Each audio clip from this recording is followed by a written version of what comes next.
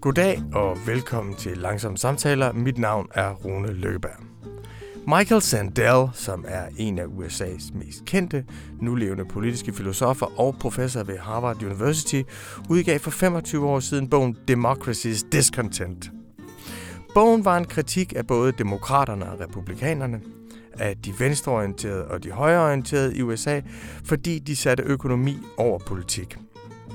Grundlæggende, sagde Sandel, var USA funderet på tanken om, at økonomien altid skulle tjene amerikanernes selvbestemmelse. Økonomi var et middel til at opnå frihed, demokrati og sikre, at man kunne blive myndig i sit egen tilværelse. Det var fundamentet for det amerikanske demokrati, som Thomas Jefferson hyldede, men det var altid i konflikt med en anden opfattelse af demokrati. Nemlig opfattelsen af, at demokrati er noget, der findes ude i samfundet og i det politiske rum, men ikke på arbejdspladsen. Og at økonomien, den skulle være så effektiv som muligt. Man skulle bygge store enheder, man skulle bygge produktive enheder. Og hvis økonomien blev så effektiv som muligt, så ville det skabe en velstand, som var forudsætning for demokratiet på den anden side. Der er de to positioner i den amerikanske politiske historie. Dem, der siger, at økonomien skal være demokratisk, skal være et middel til at kultivere dyder hos borgerne, der gør dem til bedre demokrater. Og den anden, som siger, nej, demokratiets fundament er, at økonomien er effektiv og skaber velstand og skaber materiel sikkerhed. Så derfor så demokratiet er noget, vi forlader, når vi går ind på arbejdspladsen, og genindtræder i igen, når vi går ud af arbejdspladsen. Michael Sandels pointe i Democracy's Discontent fra 1997 var, at den ene tænkning havde vundet fuldstændigt. Den havde vundet hos demokraterne, og den havde vundet hos republikanerne. Man var enige om, at man skulle have frihandelsaftaler, som dækkede over hele verden. Og man var enige om, at det galt om at sænke selskabsskatter, sænke skatterne på de produktive. Og uanset om det var en demokrat eller en republikaner, der var præsident, så var det sådan, det var gået i 25 år, skrev Michael Sandel, altså 1997. Michael Sandels pointe dengang var, at man allerede kunne se, at folk var blevet fremmede i deres eget land, og man risikerede en populistisk bevægelse, der sagde, vi vil have vores land tilbage, vi vil have vores kultur tilbage, vi har mistet vores land til fremmed kapital, arbejdere fra andre lande og udflytning af arbejdspladser. Det var den ene ting, han så. Den anden ting, han så, var, at folk var blevet umyndiggjorte i deres eget samfund. De havde en fornemmelse af, at de var udsat for kræfter, som de ikke kunne påvirke.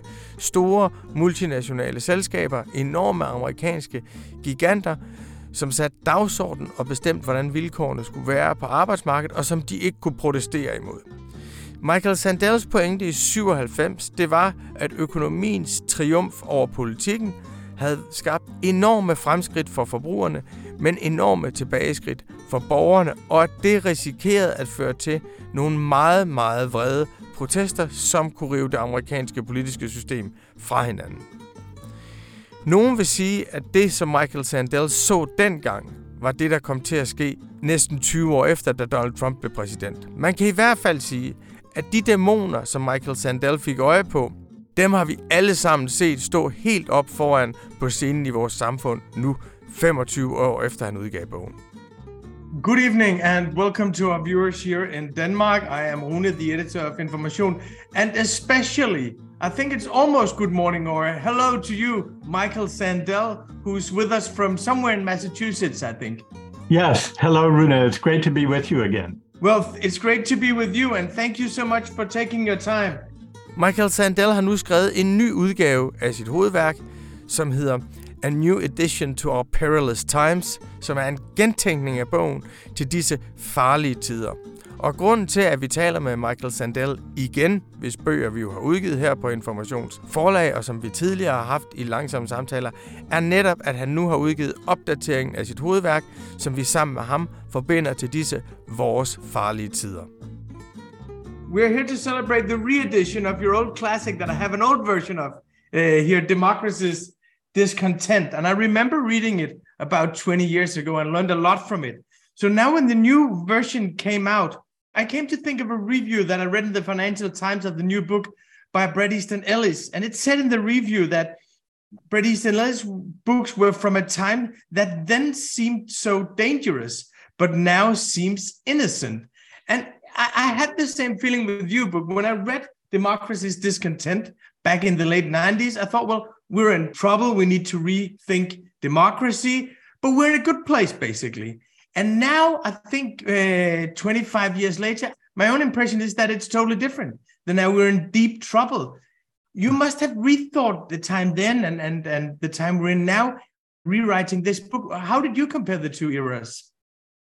Well, you're certainly right, Rune, that in the 1990s, there was a sense of confidence, even triumphalism. The Cold War had ended. Liberal democratic capitalism seemed the only system left standing. And it was, I think, a moment of a certain kind of hubris. You know, peace and prosperity were just around the corner.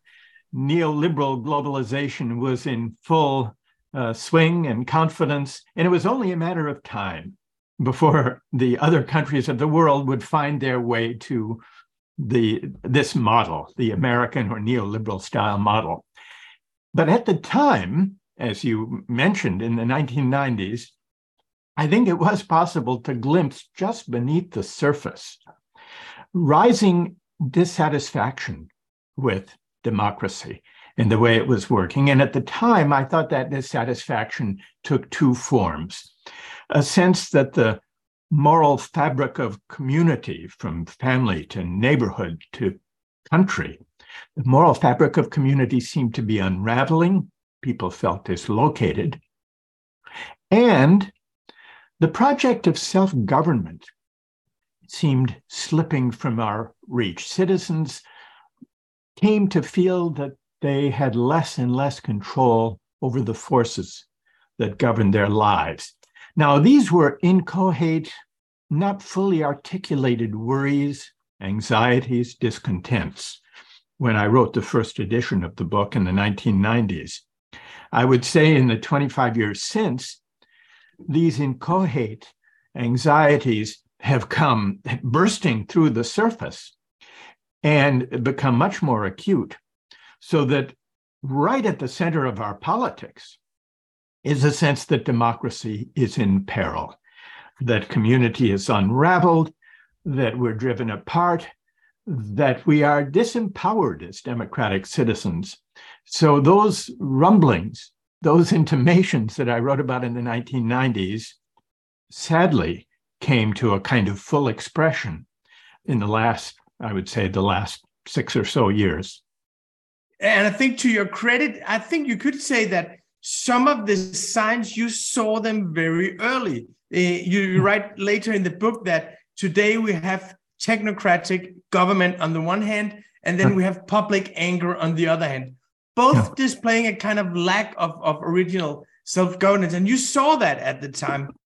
Of course, now, it also seems that we're at the end of an era, the neoliberal era, the era of globalization. And a lot of people that I talk to here in Europe and in Denmark, they're kind of nostalgic about this era and say, oh, we had free trade. We believed that we would all become richer just trading with each other. And we would believe we were in a post-war period. And they feel nostalgic. I don't feel nostalgic about this era of neoliberalism. I think of it as the time when we blew the climate fight, that now it's just a matter of limiting the damage, basically. It was a time when we lost control of our democracies. And it was a time when inequality exploded and people knew about it and let it happen. So I'm not nostalgic, but a lot of people here are. How do you see this neoliberal era looking back? Much the way you do, Rune. I think you are right not to be nostalgic for it. I think you're right that we lost the climate fight. We did nothing to stem the widening inequalities that have only deepened since. And we didn't really appreciate the depth of the frustrations and the grievances that were accumulating, especially among those who already in the 1990s, but especially in the years since, came to see themselves as the losers of globalization. One of the great hubristic misunderstandings of the governing elites in the 1990s was that commerce, global trade, free trade agreements, the deregulation of finance, free capital flows across borders, that these economic and financial aspects of globalization would knit us all together, would bring countries of the world together, would lead their political systems and their values to converge, would make war obsolete. And this is an old hope, goes back at least to the 18th century, that global commerce would banish war, would be a source of world peace, that we would gradually erode the sharp distinctions between countries and cultures and people. And I mean, looking back now with the Russian invasion of Ukraine, to mention just the most brutal, obvious example, this didn't happen. And but I think it also, at a more visceral level, it was a misunderstanding of what it takes to locate people in the world. At the time, and I can't resist mentioning this, Rune, in the earlier edition, I wrote that to the extent that contemporary politics puts sovereign states and sovereign selves in question, it is likely to provoke reactions from those who would banish ambiguity, shore up borders, harden the distinction between insiders and outsiders, and promise a politics to take back our culture and take back our country, to restore our sovereignty with a vengeance. That's what I worried about in the mid-1990s. And from 2016 onward, we've seen this happen. So I think it was a kind of moment of heady self-confidence that was misplaced. And I agree with you. We should not be nostalgic for it or aspire to return to those arrangements. But then if we look at where America is today, it's of course a very conflicted moment.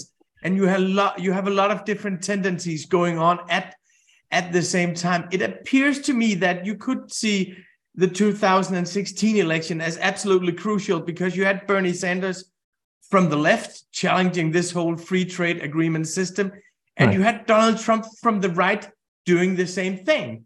And now it seems that even though every Democrat was opposed to everything Donald Trump did and said, some of the things that he started, they are continuing them. And some of the inspiration from Bernie Sanders that Hillary Clinton thought was an absolutely ridiculous figure back then are now almost mainstream Democratic policies. Do you agree that this era in a policy-wise matter is also coming to an end? I think this era is finally coming to an end. Now, I thought at an earlier moment that this era would be coming to an end, that this way of thinking about global politics would be in for a reckoning. And that was at the time of the global financial crisis of 2008. At the time, I think many of us thought, now finally will come a public debate about what should be the reach and role of markets in democratic societies. What should be the role and power of finance? Were we mistaken to deregulate the financial industry? But that debate didn't happen after 2008. To the contrary, both of the mainstream parties in the United States responded to the meltdown of the financial industry not by fundamentally restructuring it and making finance amenable to democratic control, but instead by reviving the system. That was the solution. That was the bailout. And this was politically very consequential for what followed, because this generated the bailout, which essentially helped the banks, but did little for ordinary citizens who had lost their homes or who lost their jobs. It generated tremendous resentment and anger that found expression, just as you've said, Rune, on both sides of the political spectrum. On the left, it fueled the Occupy Wall Street movement and the candidacy of Bernie Sanders when he took on Hillary Clinton. On the right, it fueled the Tea Party movement and ultimately the candidacy of Donald Trump. what's striking is that the left expression did not triumph, at least not in the election of 2016. The Trumpian version did.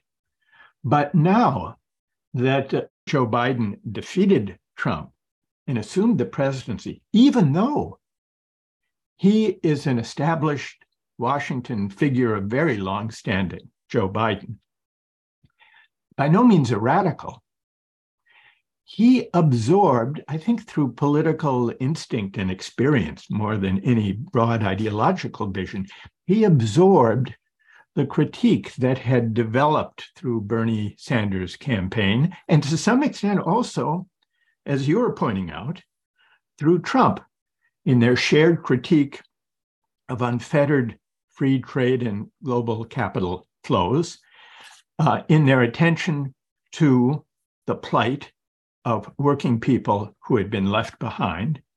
And so I think that the neoliberal version of finance-driven capitalism that created the vast inequality, and also inequalities of social esteem, because it's not only about income and wealth, it's about political power and opportunity and social esteem.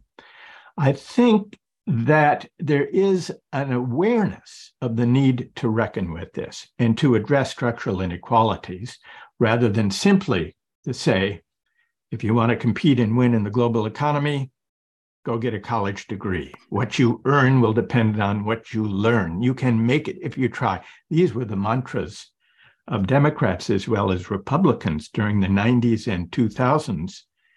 And they missed the mood of discontent, which I think is why Trump was able to seize upon it.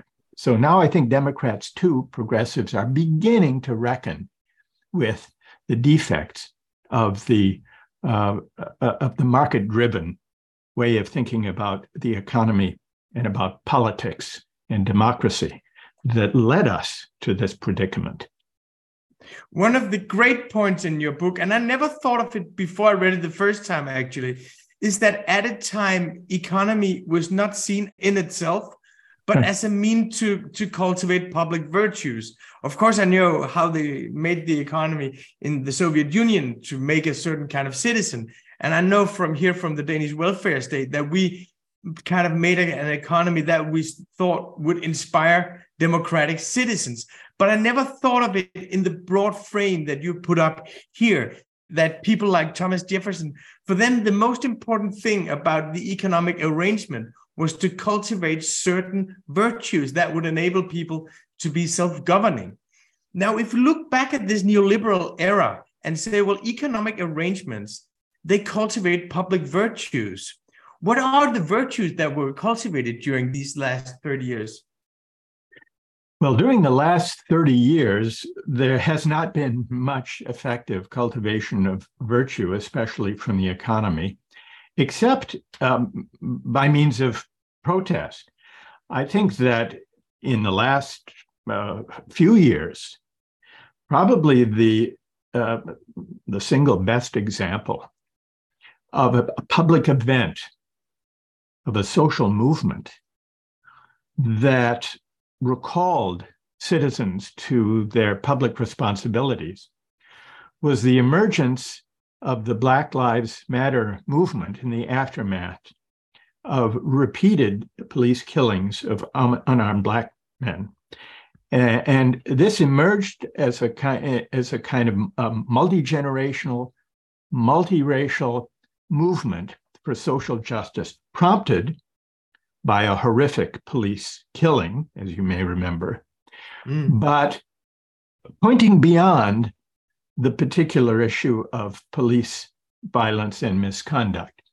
This is an example of the way movements within civil society can gather people together, point toward efforts at political rejuvenation and reform, and in doing so, draw us out of our privatized pursuits, our pursuits as consumers, or as being glued to our screens, looking at social media, there are moments that recall us to a shared democratic citizenship. And this was one such moment in recent years. And you're certainly right that one of the main themes of the book, Democracy's Discontent, is that traditionally we have thought and argued about economic arrangements not only from the standpoint of GDP and even distributive justice, but also from the standpoint of whether this or that economic arrangement will enable people to be citizens, will enable people to work in a way that cultivates a sense of independence of mind and independence of judgment that democratic citizenship requires. And it goes back to Thomas Jefferson, who was against large-scale manufacturing in the United States because he believed that the yeoman farmer was likely to develop this kind of independence of mind. But the early trade union movement in the 19th century had a similar ambition. One of my favorite examples is the late 19th century organization in the US called the Knights of Labor. They were concerned with wages and hours and working conditions. But one of their demands was also reading rooms in factories so that workers during their breaks could read newspapers and magazines and equip themselves to discuss public affairs and to engage in politics. This is an example of what I mean by the formative project. And we've lost the sense in which economic arrangements make a difference to whether workers can also think of themselves as democratic citizens. Another thing that was very striking to me, because I didn't go to school in America, so I don't know your history as well as you do. And I'm always impressed by the fact that many of your politicians were intellectuals as well as politicians. So you have ideas and political leadership at the same time. But I didn't realize to what extent that freedom at a time meant that you were against concentrated power, whether it was political or economic, that you saw big corporations and the big state as enemies of freedom, both of them. So I'm asking you to make a very long history very short here, but what happened? How did you lose the focus on seeing big corporations as enemies of power instead of now seeing them as someone enabling the consumer? Well, let me give you a very concrete example, Rune, of this shift in the idea of freedom underlying economic debates with regard to big corporations. Around the turn of the century in the United States, there emerged a strong antitrust and anti-monopoly movement. And it led to legislation to break up trusts and monopolies, partly knowing that monopoly corporations can raise prices for consumers, and that's a bad thing. But also, the main motivation was that too much concentrated economic power defeats democratic accountability, democratic political power. And that was the worry, the primary worry that motivated the antitrust movement, the anti-monopoly movement in the United States around the turn of the century. And the idea of freedom underlying that idea was a civic conception of freedom. I'm free not only as a consumer, when I can buy and have access to the consumer goods I want that satisfy my individual preferences. That's a consumerist idea of freedom. But true freedom is civic freedom. It requires that I have a meaningful say in shaping the forces that govern our collective life. That's what I take to be civic freedom, as against purely consumerist, individualist freedom. What happened with the antitrust movement over the course of the 20th century, especially after the Second World War, is that gradually the rationale for antitrust enforcement had to do less with reining in unaccountable economic power and more to do with the effect of big business on consumer prices. And eventually, the concern about reining in unaccountable power fell away. And this reflects, this is one example that I offer in the book, of the shift, the subtle implicit shift from a civic understanding of freedom as connected to citizenship and self-rule and having a say, to a consumerist conception of freedom that leaves the structure of the economy unexamined, really, provided it satisfies the demand for prosperity, consumer goods, and economic efficiency. And so I'm suggesting we need to recover that more demanding civic understanding of freedom and bring it to bear in our economic arguments. And we do see today some revival of that conception, that older conception of antitrust, both in the US and in Europe, in the debates we see about holding to account some of these big tech companies so that they don't undermine democracy. In a way, that use of antitrust, and the European Union, I think, has been more effective than we have so far in this. It harkens back to the civic understanding of calling economic power to democratic account. Do you see it that way, or am I being overly optimistic, Rune? No, I see it exactly the same way. And it's very interesting. A couple of years ago, I was visiting the Danish Commissioner for Competition, Margrethe Vestager, in Brussels. She's the one who took on Google and Apple and all the big tech companies. So I was asking her, so actually, what is the ideological foundation for what you're doing? And she said, well, it's very easy. I just took the 100-year-old American antitrust legislation and I practiced it. And she said, well, they left it because the Americans, they said, well, we don't mind how big the companies are as long as they're efficient and they deliver cheap products.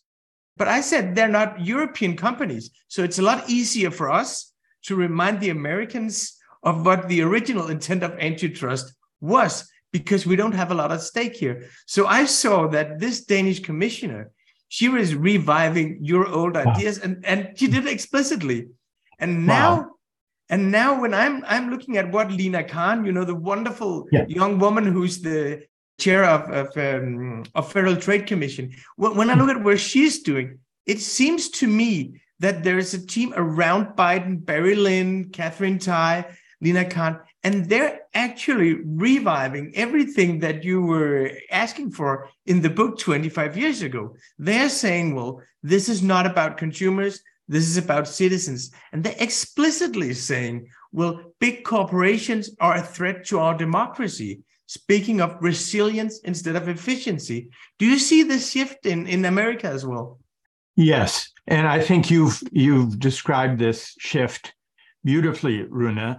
And I'm so impressed, and I wasn't familiar with the ideological articulation of the Danish minister who was onto this, the official that you described. But I think you're right. I think that there are people who, in the Biden administration, who are hearkening back a century to this older understanding of the purpose of antitrust, and by implication, to its ideological underpinning, which is to say the civic rather than the consumerist understanding.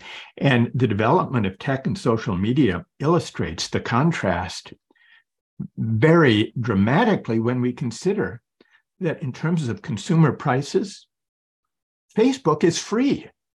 Facebook is free. You can't have a lower consumer price than free.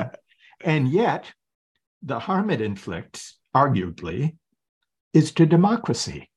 And so I think you're exactly right, Rune, that the United States, in a way, is learning from the Danes and the Europeans about recovering our own antitrust tradition and the civic understanding of democracy and of freedom that go with it. I see it in your trade policies as well. The Biden administration, they made a presidential decree in July 2021 saying that trade agreements, they should benefit the workers and not the consumers. Right. And we just had the Davos meeting where we had the American trade representative, Catherine Tai, saying, well, now it's no longer a race to the bottom, it's a race to the top. So if you're mad that we're doing Inflation Reduction Act and you're saying this is not fair competition, you do the same yourself. So I think that the Biden team actually is on to this paradigmatic shift in your economy and your trading. I think you're right. And I think you have very astutely identified this as a broad trend. It's interesting, I think in the American media coverage of the Biden administration and its policies on trade and on antitrust, there is coverage of these policy shifts.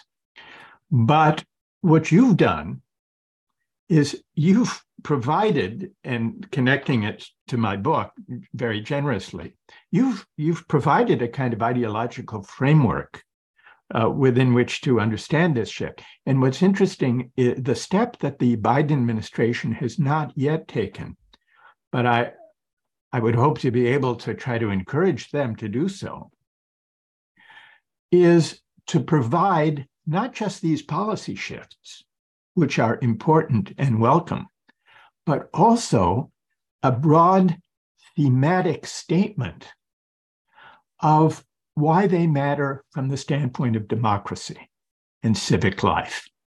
Because unless they can do that and see it as part of a broad and inspiring conception of how we can renew democracy through these economic policy changes, unless they can do that, these welcome policy developments will remain isolated technocratic changes, desirable though they be, but disconnected from a broader public discourse and project of persuasion.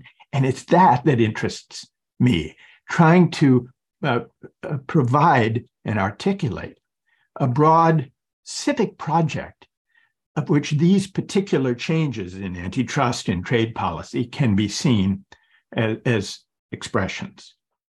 Yeah, I totally agree that this is something you have to look for. You have to really look for it. And of course, for me, Joe Biden is the best American president in my lifetime. Looking at the policies, I really admire what he's done to climate, what he's done to trade agreement, how he did not screw up Ukraine. But we're so afraid because he's so old that this moment will disappear with him, that he carries something. Do you think it's what he's brought along that's going to stick in the Democratic Party, or will it disappear with him? It's a great question, and I think it's an open question, Rune. It's not only that he's old, it's that he's an instinctive politician, to his credit, and many of his instincts are sound and good and decent, including leading to the policies we've been discussing. But he's not a politician given to articulating big ideas or a broad message or vision or sense of mission. And I think the key to preserving these initiatives is to connect them into a broad, thematic, new kind of politics of citizenship, because only in that way will they capture the public imagination, provide a basis for political campaigns and political arguments that can outlive the presidency of Joe Biden. So that's what I think we have to find, whether if Biden is not the best messenger for that broader vision, we need to find other voices who can articulate and draw attention to this broader civic project. That will be the test of whether it will persist and have staying power, I think. But you've identified it beautifully. I mean, I wish we could borrow you to help us articulate this to the American public. You could say it's a promising but under-articulated shift in the governing public philosophy of the United States, and in this case, of the Democratic Party. Thank you. That's very kind. Another big duality in your book is between what you call the procedural republic, the liberal conception of what it means to be a citizen, and the literal conception of what it means to contribute. And then you have the civic republicanism on the other side. And I've always been fascinated by what American liberalism can do when it's connected to social movements, especially in the 60s, where you had this, because to a certain extent, I think of the civil rights movement as an instance of the procedural republic, that you have people mobilizing around some basic principles that are liberal principles, but they add spirituality to them. They're organizing around churches, and they speak a language where you can sing at the same time. How do you see this connect? And you write about it in the book, in the American history of democratic ideas, with this civil rights spirituality and the procedural republic. Yes. And the, well, as you know, the procedural republic is what I take to be the inadequate way of framing and articulating the project of freedom. And what worries me, and worried me in the 1990s, was that if liberalism is only about trying to find fair procedures, but ignores the project of cultivating citizenship, cultivating a sense of mutual obligation, including welcoming spiritual and moral argument into the public sphere, a liberalism that is purely procedural lends itself to the technocratic politics that I think creates a moral void in public life. Now, there's a reason for that, because liberalism traditionally worries that bringing moral and spiritual values to bear in the public sphere, especially in pluralist societies where we disagree about morality, will lead to conflict, disagreement, and maybe even coercion, the majority imposing their values on minorities who disagree. I understand that worry. But I also think that the procedural republic is deficient because, well, for two reasons. I don't think neutrality toward spiritual or moral questions is possible in a democratic society. Nor do I think it's desirable, because it creates a void, a moral void in the public square that invariably will be filled by narrow, harsh, intolerant moralisms, usually taking one of two forms, either fundamentalisms of various kinds or kind of hypernationalism. And from the 90s to the present, we've seen both. We've seen the moral void created by the procedural republic, the supposed neutrality of a purely market or technocratic governed form of public life. It's unsatisfying. And so people reach for meaning and open the way either to fundamentalism or hypernationalism. So my argument is that we can't and shouldn't aspire to a purely procedural or technocratic or neutral way of conceiving the public square. As for the civil rights movement, Rune, which you mentioned, I want to reclaim the civil rights movement from a purely liberal individualist interpretation. It's true the civil rights movement was about securing certain important individual rights, for everyone to be served in public accommodations at lunch counters, for everyone to have their right to vote guaranteed. And we are still struggling to secure those rights.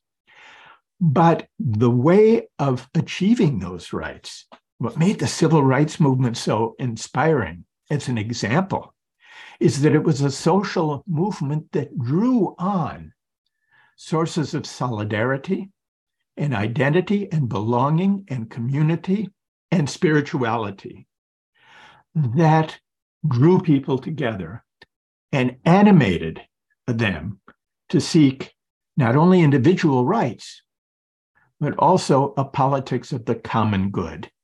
And that I see as the alternative to the procedural republic, which is why I want to acknowledge those sources in the civil rights movement of solidarity and community and moral argument. Martin Luther King was not morally neutral. He drew on spiritual and theological themes, as well as broad democratic themes and traditions. And I think that's important. And this is why I think a purely procedural republic is deficient in inspiring the sense of community, shared purpose, and civic engagement that a healthy democracy requires, Rune. One last question, which is very big and difficult as well, but I'm very curious, is that if you say you favor civic republicanism, that you favor a formation of citizens, a broad engagement that is not value neutral, that democracy must also engage with the passions in people's lives, then you have some people here in Denmark saying, well, then you need a set of common values, that there's a foundation of common values. Other people, like myself, I would say, well, if you look at Danish history, and I don't expect you to know Danish history, over the last 150 years, we've been transformed from an agricultural society through an industrial society to a modern welfare state.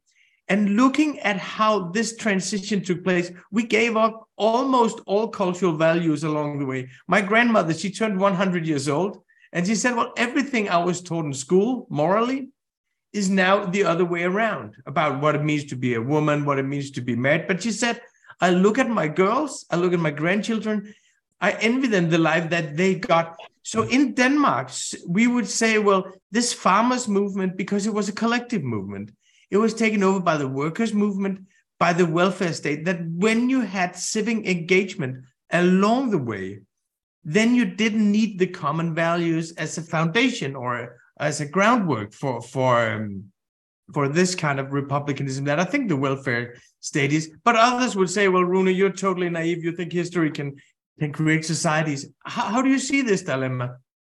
I think it depends what we mean by common values or shared values. When you were describing the world that your grandmother experienced, looking back over the 100 years of her life, the common values about the role of women, for example, or about gay rights and gay marriage, what I think you're referring to are certain traditional values, which take the common good or common values to be fixed by tradition. And that's not what I'm affirming. What I think is necessary is not that we freeze in place or adhere to some fixed common values that tradition has defined for us once and for all. Far from it. What I think is necessary is to cultivate in citizens from the time they're in school the civic capacity to reason and argue and contest, to persuade and to be persuaded about the common good, including those common values that may need to be challenged. And what I worry about with the procedural republic or with procedural liberalism is that it asks citizens to leave their moral and spiritual convictions outside when they enter the public square. That's what I'm against. I'm for a more spacious, more welcoming conception of the public realm that invites people to come as they are, including some who will have very traditional values, others who will have secular, universalist, progressive values, and a range of others, and to engage, to find ways of convening citizens with very different views about the right way to live or about the meaning of virtue, to reason together and argue together with civility and respect about a common project, because any democracy is a kind of common project. And if it's to be held together by certain shared values, those values have to be contestable. what we have today, what passes for public discourse today, sadly, is either technocratic managerial talk, which inspires no one, or at the opposite extreme, shouting matches, partisan ideological food fights, or kind of narrow, entrenched, opinionated assertions on social media. And what's missing is our arena for reasoning together about the common good. That's what I think we need. I think we need to cultivate those moments and places within civil society where that can happen, whether in trade unions or in congregations or in community halls or gathering places, or in educational institutions. So I'm for common values, Rune. I don't think democracy can do without them. I don't think we can banish them or should try to banish them from the public sphere, but they must be contestable. The civic virtue we need now, more than anything, is the ability of democratic citizens to bring their moral convictions with them to the public sphere, but to be humble enough and open enough and capable enough of listening to reason together, to argue, to debate, to persuade and be persuaded by their fellow citizens. That's what I think we need to invigorate democratic life, Rune. That is such a wonderful answer. Michael, it's been such a pleasure rereading your book, I should say, and I recommend it to everyone because there's so much inspiration and there's such a deepening of thinking about all the things that we're stuck in. It gives such a breathing space in your mind. So thank you for your book and thank you for taking your time. Such a privilege talking to you, Michael. My pleasure, Rune. Thank you so much. Det var så min samtale med Michael Sandel. Hvis man er interesseret i at læse mere af Michael Sandel, eller følge hans systemkritik og opgør med det liberale system, som han selv har profiteret på, så kan man gå ind på Information under butikken, og der kan man købe hans bog, Meritokratiets tyranni, som vi har udgivet, og som er en virkelig forbløffende og modig kritik af hele det universitære system og hele det amerikanske klassesystem. I næste uge, der skal vi et helt andet sted hen. Der skal vi tale med den spanske filosof Marina Garcés, som i 2017 udgav en lille pamflet, som hed For en ny radikal oplysning. Bogen er siden blevet oversat til tysk, fransk, engelsk og mange andre sprog. Og i dette efterår, der udkom den også på norsk. Og det er anledning til, at vi taler med Garcés i næste uge om, hvordan man kan bruge oplysningsfilosofien til at genskabe de sociale bevægelser, til at gøre folk myndige og til at sætte alle de idéer, der styrer vores liv, på spil igen, så vi alle sammen kan blive klogere og bedre til at bestemme, fordi ingen kan, siger Garcés, tænke alene. Det gælder om at få filosofien ud i gaderne, og det er vi jo fuldstændig enige i her på Langsomme Samtaler-redaktionen. Filosofien skal ud i gaderne, og gaderne skal ind i filosofien. Det er de broer, vi hele tiden prøver at slå, og dem slår vi med et ordentligt brag i næste uge med vores spanske filosof. Denne her samtale var ligesom alle andre samtaler klippet og produceret af vores gode ven Anne Pilegaard Petersen. Jeg håber, I vil være med igen i næste uge. Tak for nu.